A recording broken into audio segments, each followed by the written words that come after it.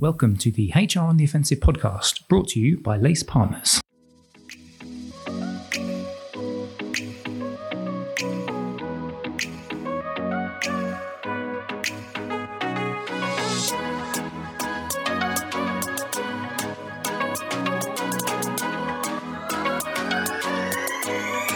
Good morning, good afternoon, and good evening, and welcome to the latest HR on the Offensive podcast. It's me, Chris Howard from LACE Partners, as always, joining you this time from within the LACE office. And I have a fabulous, lovely assistant with me today. It's our Director of Talent in our practice, Pavan. How are you doing? Very well, thank you. Are you excited? This is your first pod, isn't it? It is. My first podcast ever. First podcast ever. Mm-hmm. Well, we'll go easy on you. And I'm sure our lovely guest will go easy on you as well. And our guest today is Gyimah. She is a keynote speaker and a gender and ethnicity pay gap consultant. And she's done some work also with the Equality and Human Rights Commission. So Michelle, welcome to the show. Thank you so much for having me. Yeah, it's really, really great to have you on. So you and I spoke a few weeks ago now, particularly around pay and pay reporting, because that's a topic that, as we know, in 2023 has been quite a hot topic for a lot of businesses, large organizations that then have to report on their pay gaps. And, there's gender and there's diversity elements to that as well. And so we decided, let's jump on the pod and let's have a little chat about it. So we're going to do that. But before we do that, let's do a little bit of a check-in on yourself for any of our listeners that perhaps haven't heard of you or know your background. So can you tell us a little bit about yourself? I mean, I've obviously introed yourself in as a keynote speaker and a pay gap consultant, but just tell us a little bit more about yourself and the work you do and the clients that you work with as well. So my name is Gyimah and I'm a pay gaps consultant. I founded a pay gaps consultancy called Equality Pays, which essentially is designed to help organisations make sense of gender pay gap reporting and to help them understand what the data is telling them about the organisation, and then to create strategies and action plans that actually work for them. And as you said, I did work at the Equality and Human Rights Commission, so that's how I kind of got started in this space. Prior to that, I had no knowledge of anything to do with equal pay, anything to do with pay gap, but I found myself in this role, and it's been very interesting in a lot of ways. I've been able to gain some fascinating insights into what makes organisations tick. And as a result, I've worked with a lot of clients from lots of different backgrounds, including the kind of engineering, publishing, organisations within the financial services sector. So it's been very interesting so far. It's such a huge problem, and I guess the transparency legislation is showing us just how big the gender pay gap can be in some industries. Why do you think the problem still persists? I think the problem still persists because it's inherently a structural issue for a lot of organisations in terms of how they have set themselves up, the processes that they have, the policies that they have, and whether there's alignment between the things that organisations say that they will do and the values that they stand for, how that actually works in practice. And I think it's fair to say that for a lot of organisations, there may be this feeling of, well, we've had pay gap reporting for so long and we've tried so hard and we're not seeing those changes happening. But I think it's because organisations do need to really look at what those structural problems are, which actually feed into why they have a pay gap in the first place. So looking at things like your recruitment processes, your promotion processes, how are you retaining people, who's leaving you the most, and why is that? So when we talk about pay gaps, yes, we're looking at the average difference in earnings between men and women, but we're also looking at representation within workplaces, and we're also looking at workplace culture, and those things take a lot longer to address than I think most employers kind of anticipate. It's really interesting, and this is a particularly quite a pertinent topic right now as we are in 2023. Obviously, we're just coming towards the end of 2023 and there's been quite a bit of regulation. There's been quite a lot of publicity as well, particularly earlier on in the year. There was a BBC report which talked about 8 out of 10 businesses pay more men than women, with a national difference of 9.4%. So a lot of organisations are looking at this. I want to look a little bit about that sort of organisational size difference and just get your thoughts on that and how this difference differs for businesses that are looking into this. So can you just give me some reflections? Like, how do you think this is differing by size of organization? How much do the businesses that you talk to, how much do they find this a challenge based on their organizational size? It's a big question to ask, and I guess the most logical kind of response to that would be that, that the larger the organisation that you have, the more kind of embedded the problems are, because you're bigger and because you've kind of like been around for longer as well. But ultimately, we see that the issues tend to be the same. I mean, if you were to look at any kind of gender pay gap report, so many organisations will say the reason why we have a pay gap is because we have less women within senior roles. So even though you might be an organisation that has 250 people, or you might be an organisation that has 10,000 people, there's a good chance that because of the kind of structural ways in which workplaces develop, that you have very much the same issues, but the problem is kind of exacerbated or might seem bigger or might cost more to fix because you're a much bigger organisation. What do you think the steps that traditionally male-dominated industries are taking to reduce the gender pay gap? Is that having an impact on things like talent management and recruitment? Yeah, so in the last kind of few years, we've seen a real big push, particularly in male-dominated sectors, to address the reasons for their pay gaps. And obviously, them being male-dominated, it would have been to do with the fact that they have a lack of women within the workplace in general, but then specifically the lack of women within certain roles. So it would tend to be the higher paid roles, whether it's IT or finance or going into the C-suite. So for a lot of male-dominated sectors, their first kind of port of call for them will be around the recruitment piece. So looking at how can they make themselves to be an attractive option for, young girls and women who previously probably would never have considered going into that sector or going into that organisation. And so, for example, I'm working with an engineering client at the moment, and they talk about the fact that the talent pipeline in terms of gender diversity just isn't there. So they're having to think about, well, what can they do to start kind of filling that pipeline? And it might be that they don't see any progress for the next 3 or 4 years, but it might come to fruition within 10 years. So particularly for those kind of male-dominated organisations, this is what they're focusing on. But as we know, the talent pipeline takes time to kind of grow and progress in the way that you want. So you have to approach it from the kind of long-standing viewpoint rather than thinking, oh, we'll just be able to hire lots of women and this will solve our pay gap, because unfortunately it doesn't work in that way. So for most of those male-dominated organisations, recruitment and filling that pipeline with much more gender diversity is usually their first port of call, as well as them thinking about the women that they do already have, like how are they being supported in terms of retention, but also career progression. So trying to move people from particularly female-heavy roles like admin roles, and how do we support them into think about tech roles or finance roles, or roles where they tend not to be in numbers, but those roles that have much more kind of career longevity as well as paying more ultimately. I totally understand your point. It's a long-term game, but in the short term, how are organisations upskilling leaders to remove bias in some of the practical reward decisions?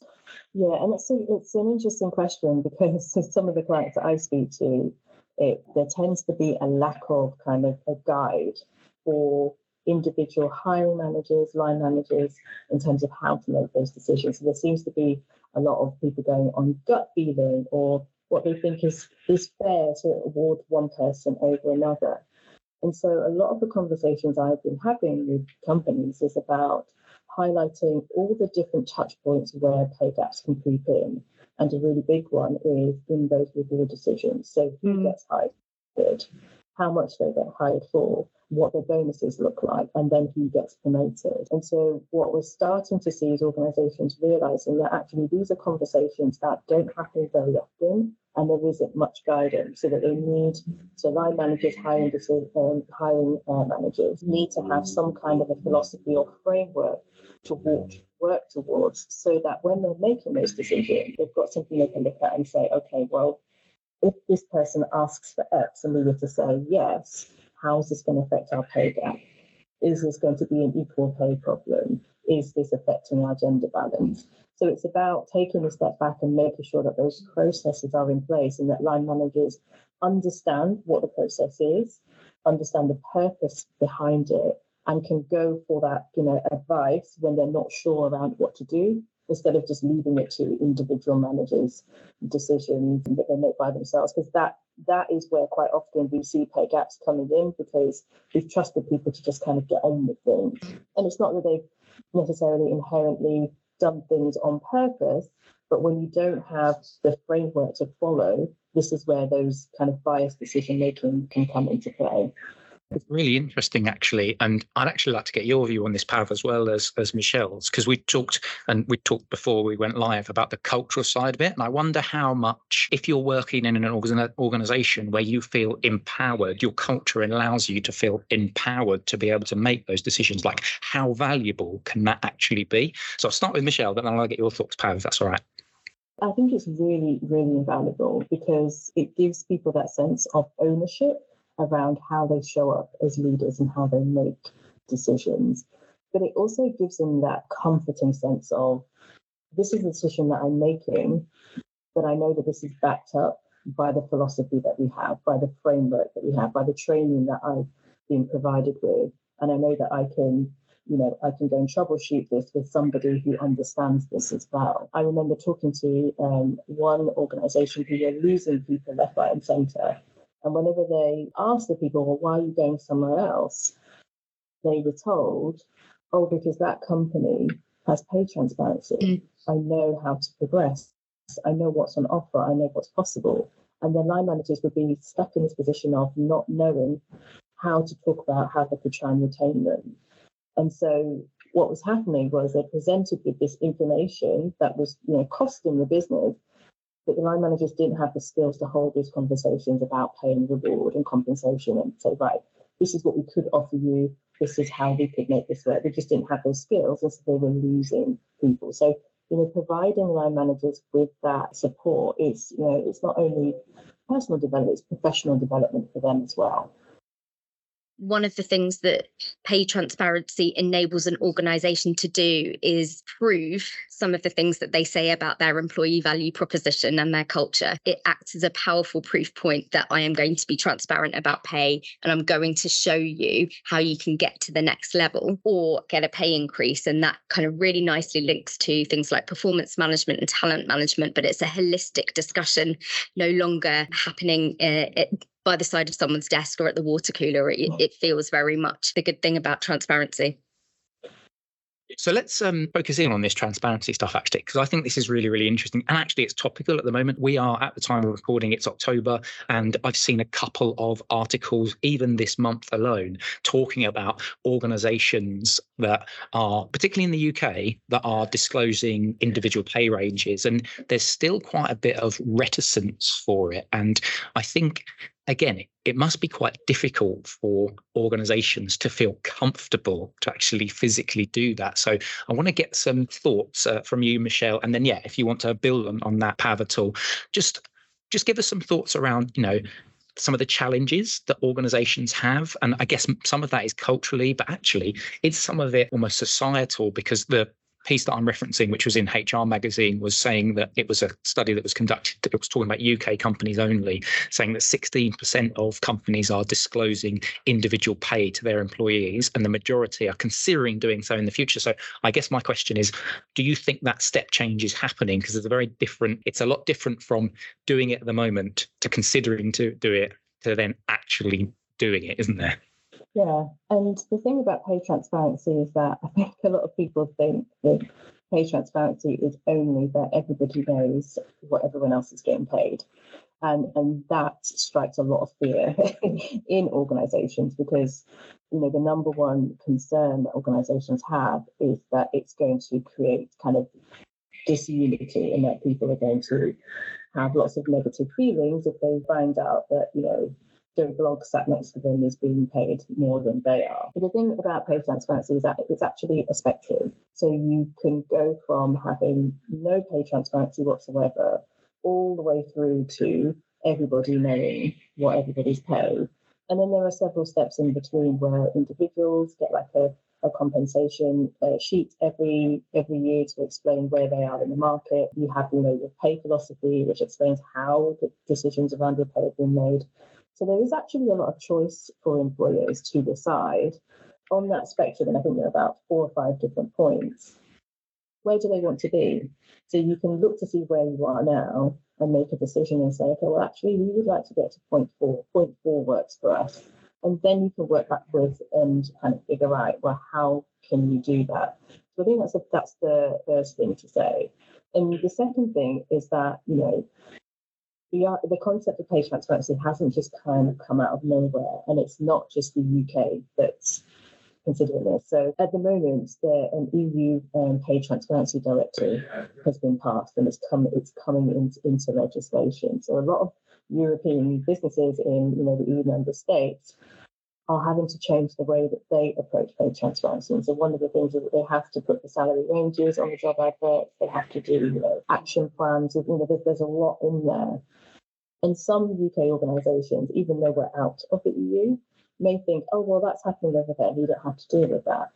But the reality is that we live in a globally connected world. And if you have, global supply chains, and if you have different offices, and you have, employees, working remotely for you from different countries, etc., there's going to be a ripple effect.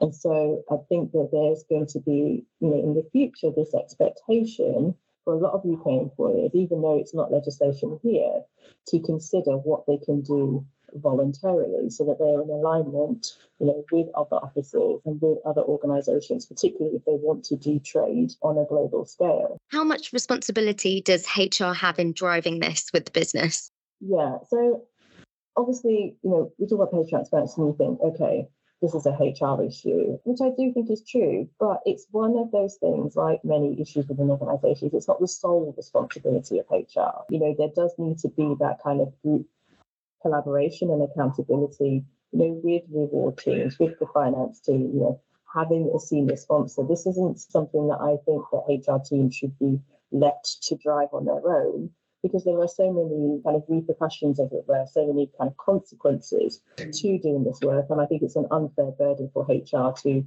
be driving this by themselves. By all means, be the catalyst. This is an area that's in your wheelhouse, is in your expertise. But for me, I think it's about seeking ways to collaborate with other teams and departments within the organisation, because, like I said before, there's a ripple effect that happens elsewhere. So it's about getting your comms teams on board, working with your reward team to figure out what this means, having that senior sponsor who's responsible for driving that change and spreading that accountability across the organisation.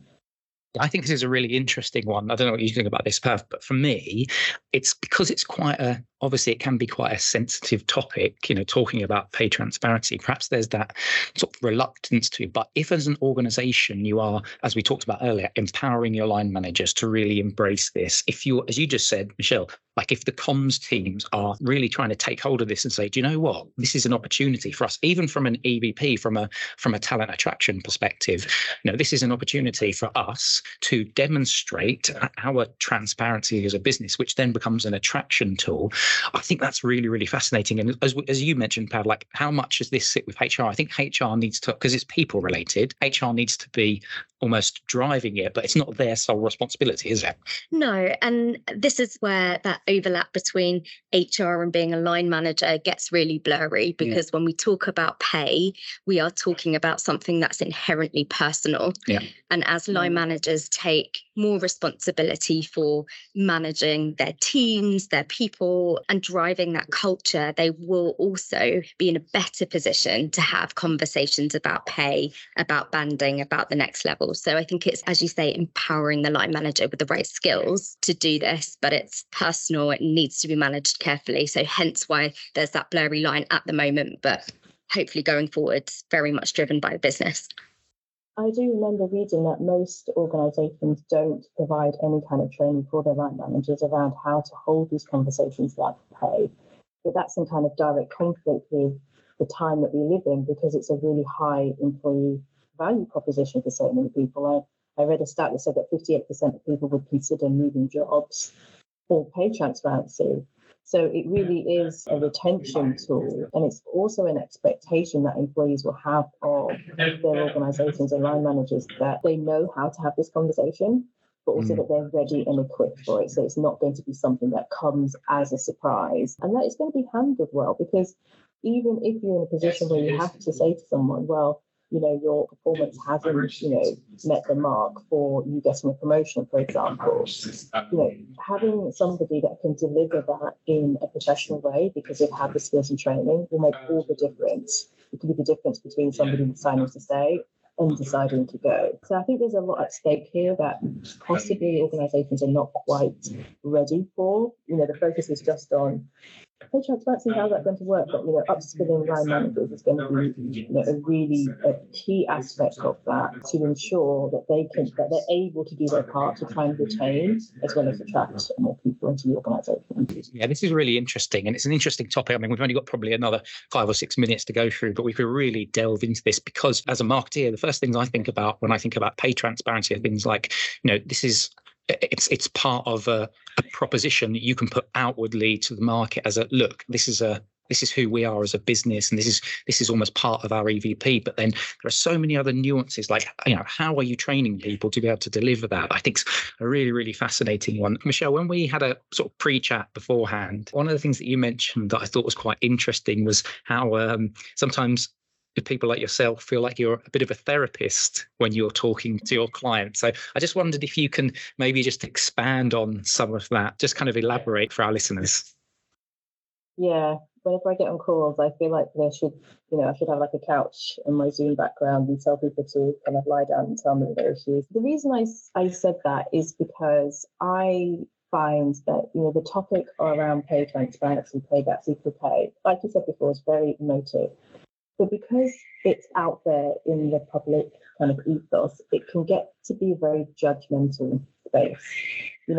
Everybody's able to look at people's data. They can go back and look over the last few years, and you can, write something on LinkedIn and say, this is a terrible employer because their pay gap is X and it hasn't changed over the years.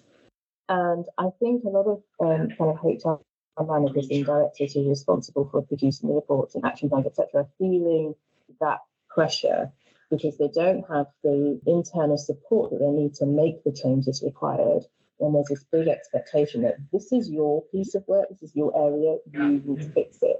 So by the time somebody comes to me looking for help because they've tried to do things by themselves, it's a release for them. And, I give people that space to be honest, and I say, well, what have you tried? And they'll tell me what they've tried, and then they'll tell me about, how they felt during the whole process. And so when I said that I feel like a therapist, that's what I meant. But people, they do need that space to decompress and to be honest about what isn't working. Because don't forget, when you have your pay gap reports, you never put down the challenges and the things that have all gone wrong. But somebody's tried those things and they have gone wrong. And so, having that kind of first call with me is an opportunity to be honest and say, well, look, this is what we tried to do, and it was a disaster because of X, and I'm feeling quite stressed and feeling the pressure. And let people get that out of their system, and then we start to work on, okay, let's think about the other things that we could do.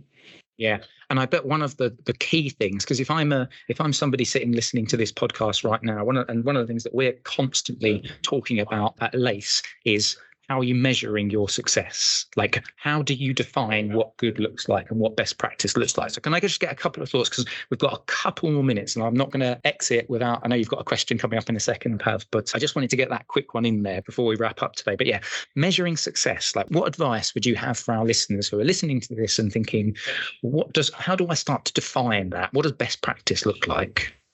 I love this question, because so far so many people think that success only means that your pay gap has dropped from X percentage to X percentage, and that anything else is a complete failure. But the reality is that your pay gap figure is only one measurement about your organization. It's not everything. It tells you something, but it doesn't tell you everything. And you could be in a situation where your pay gap hasn't shifted, but you might have implemented a great return to work for parents that have taken time off, and your retention levels might have gone up. Or you might have partnered with a new recruitment agency and they have sent you a really diverse candidate list, and from now on, you're going to be using them. You might have, overhauled your promotions process, and now it's really transparent. those things might not be reflected in your pay gap figure, but they are still successes.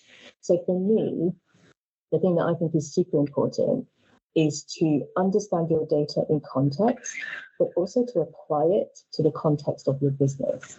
You could have two companies that have the same pay gap figure, but their measures of success will be completely different because their business models are different. They're different businesses, they're in different sectors, but yet their pay gap figure is the same. So it's about understanding for yourself, what does successful at company A look like?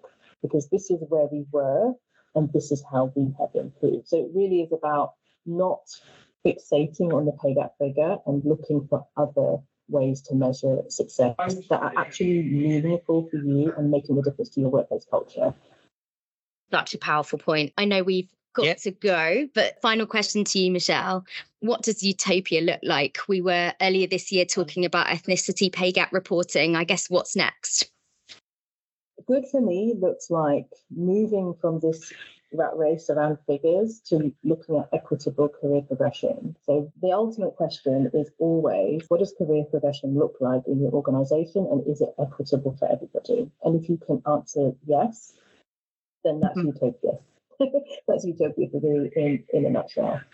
Love it. Absolutely fantastic. Michelle, do you want to just let our listeners know where they can find you? I'm assuming, obviously, you're on LinkedIn, but any other sort of channels that people can find you if they want to connect? Yeah, so my favourite channel, like I say, is LinkedIn. I'm on there quite often. I also have a podcast called Beyond the Pay Gap Figure, where I talk about, pay gaps in much more detail. And I have a website, which is equalitypays.co. So do feel free to reach out to me on any of those mediums. Lovely. It's been absolutely fantastic. That's absolutely flown by that 30 minutes, but really, really great to have a good chat with you today, Michelle, and to talk all things pay gaps and some of the changes or some of the things that we've seen this year, and also what the future holds as well. So on behalf of obviously myself, thank you very much. Thank you so much for having me. It's been lovely having you on. And Paz, thank you very much for helping me to steer this good ship.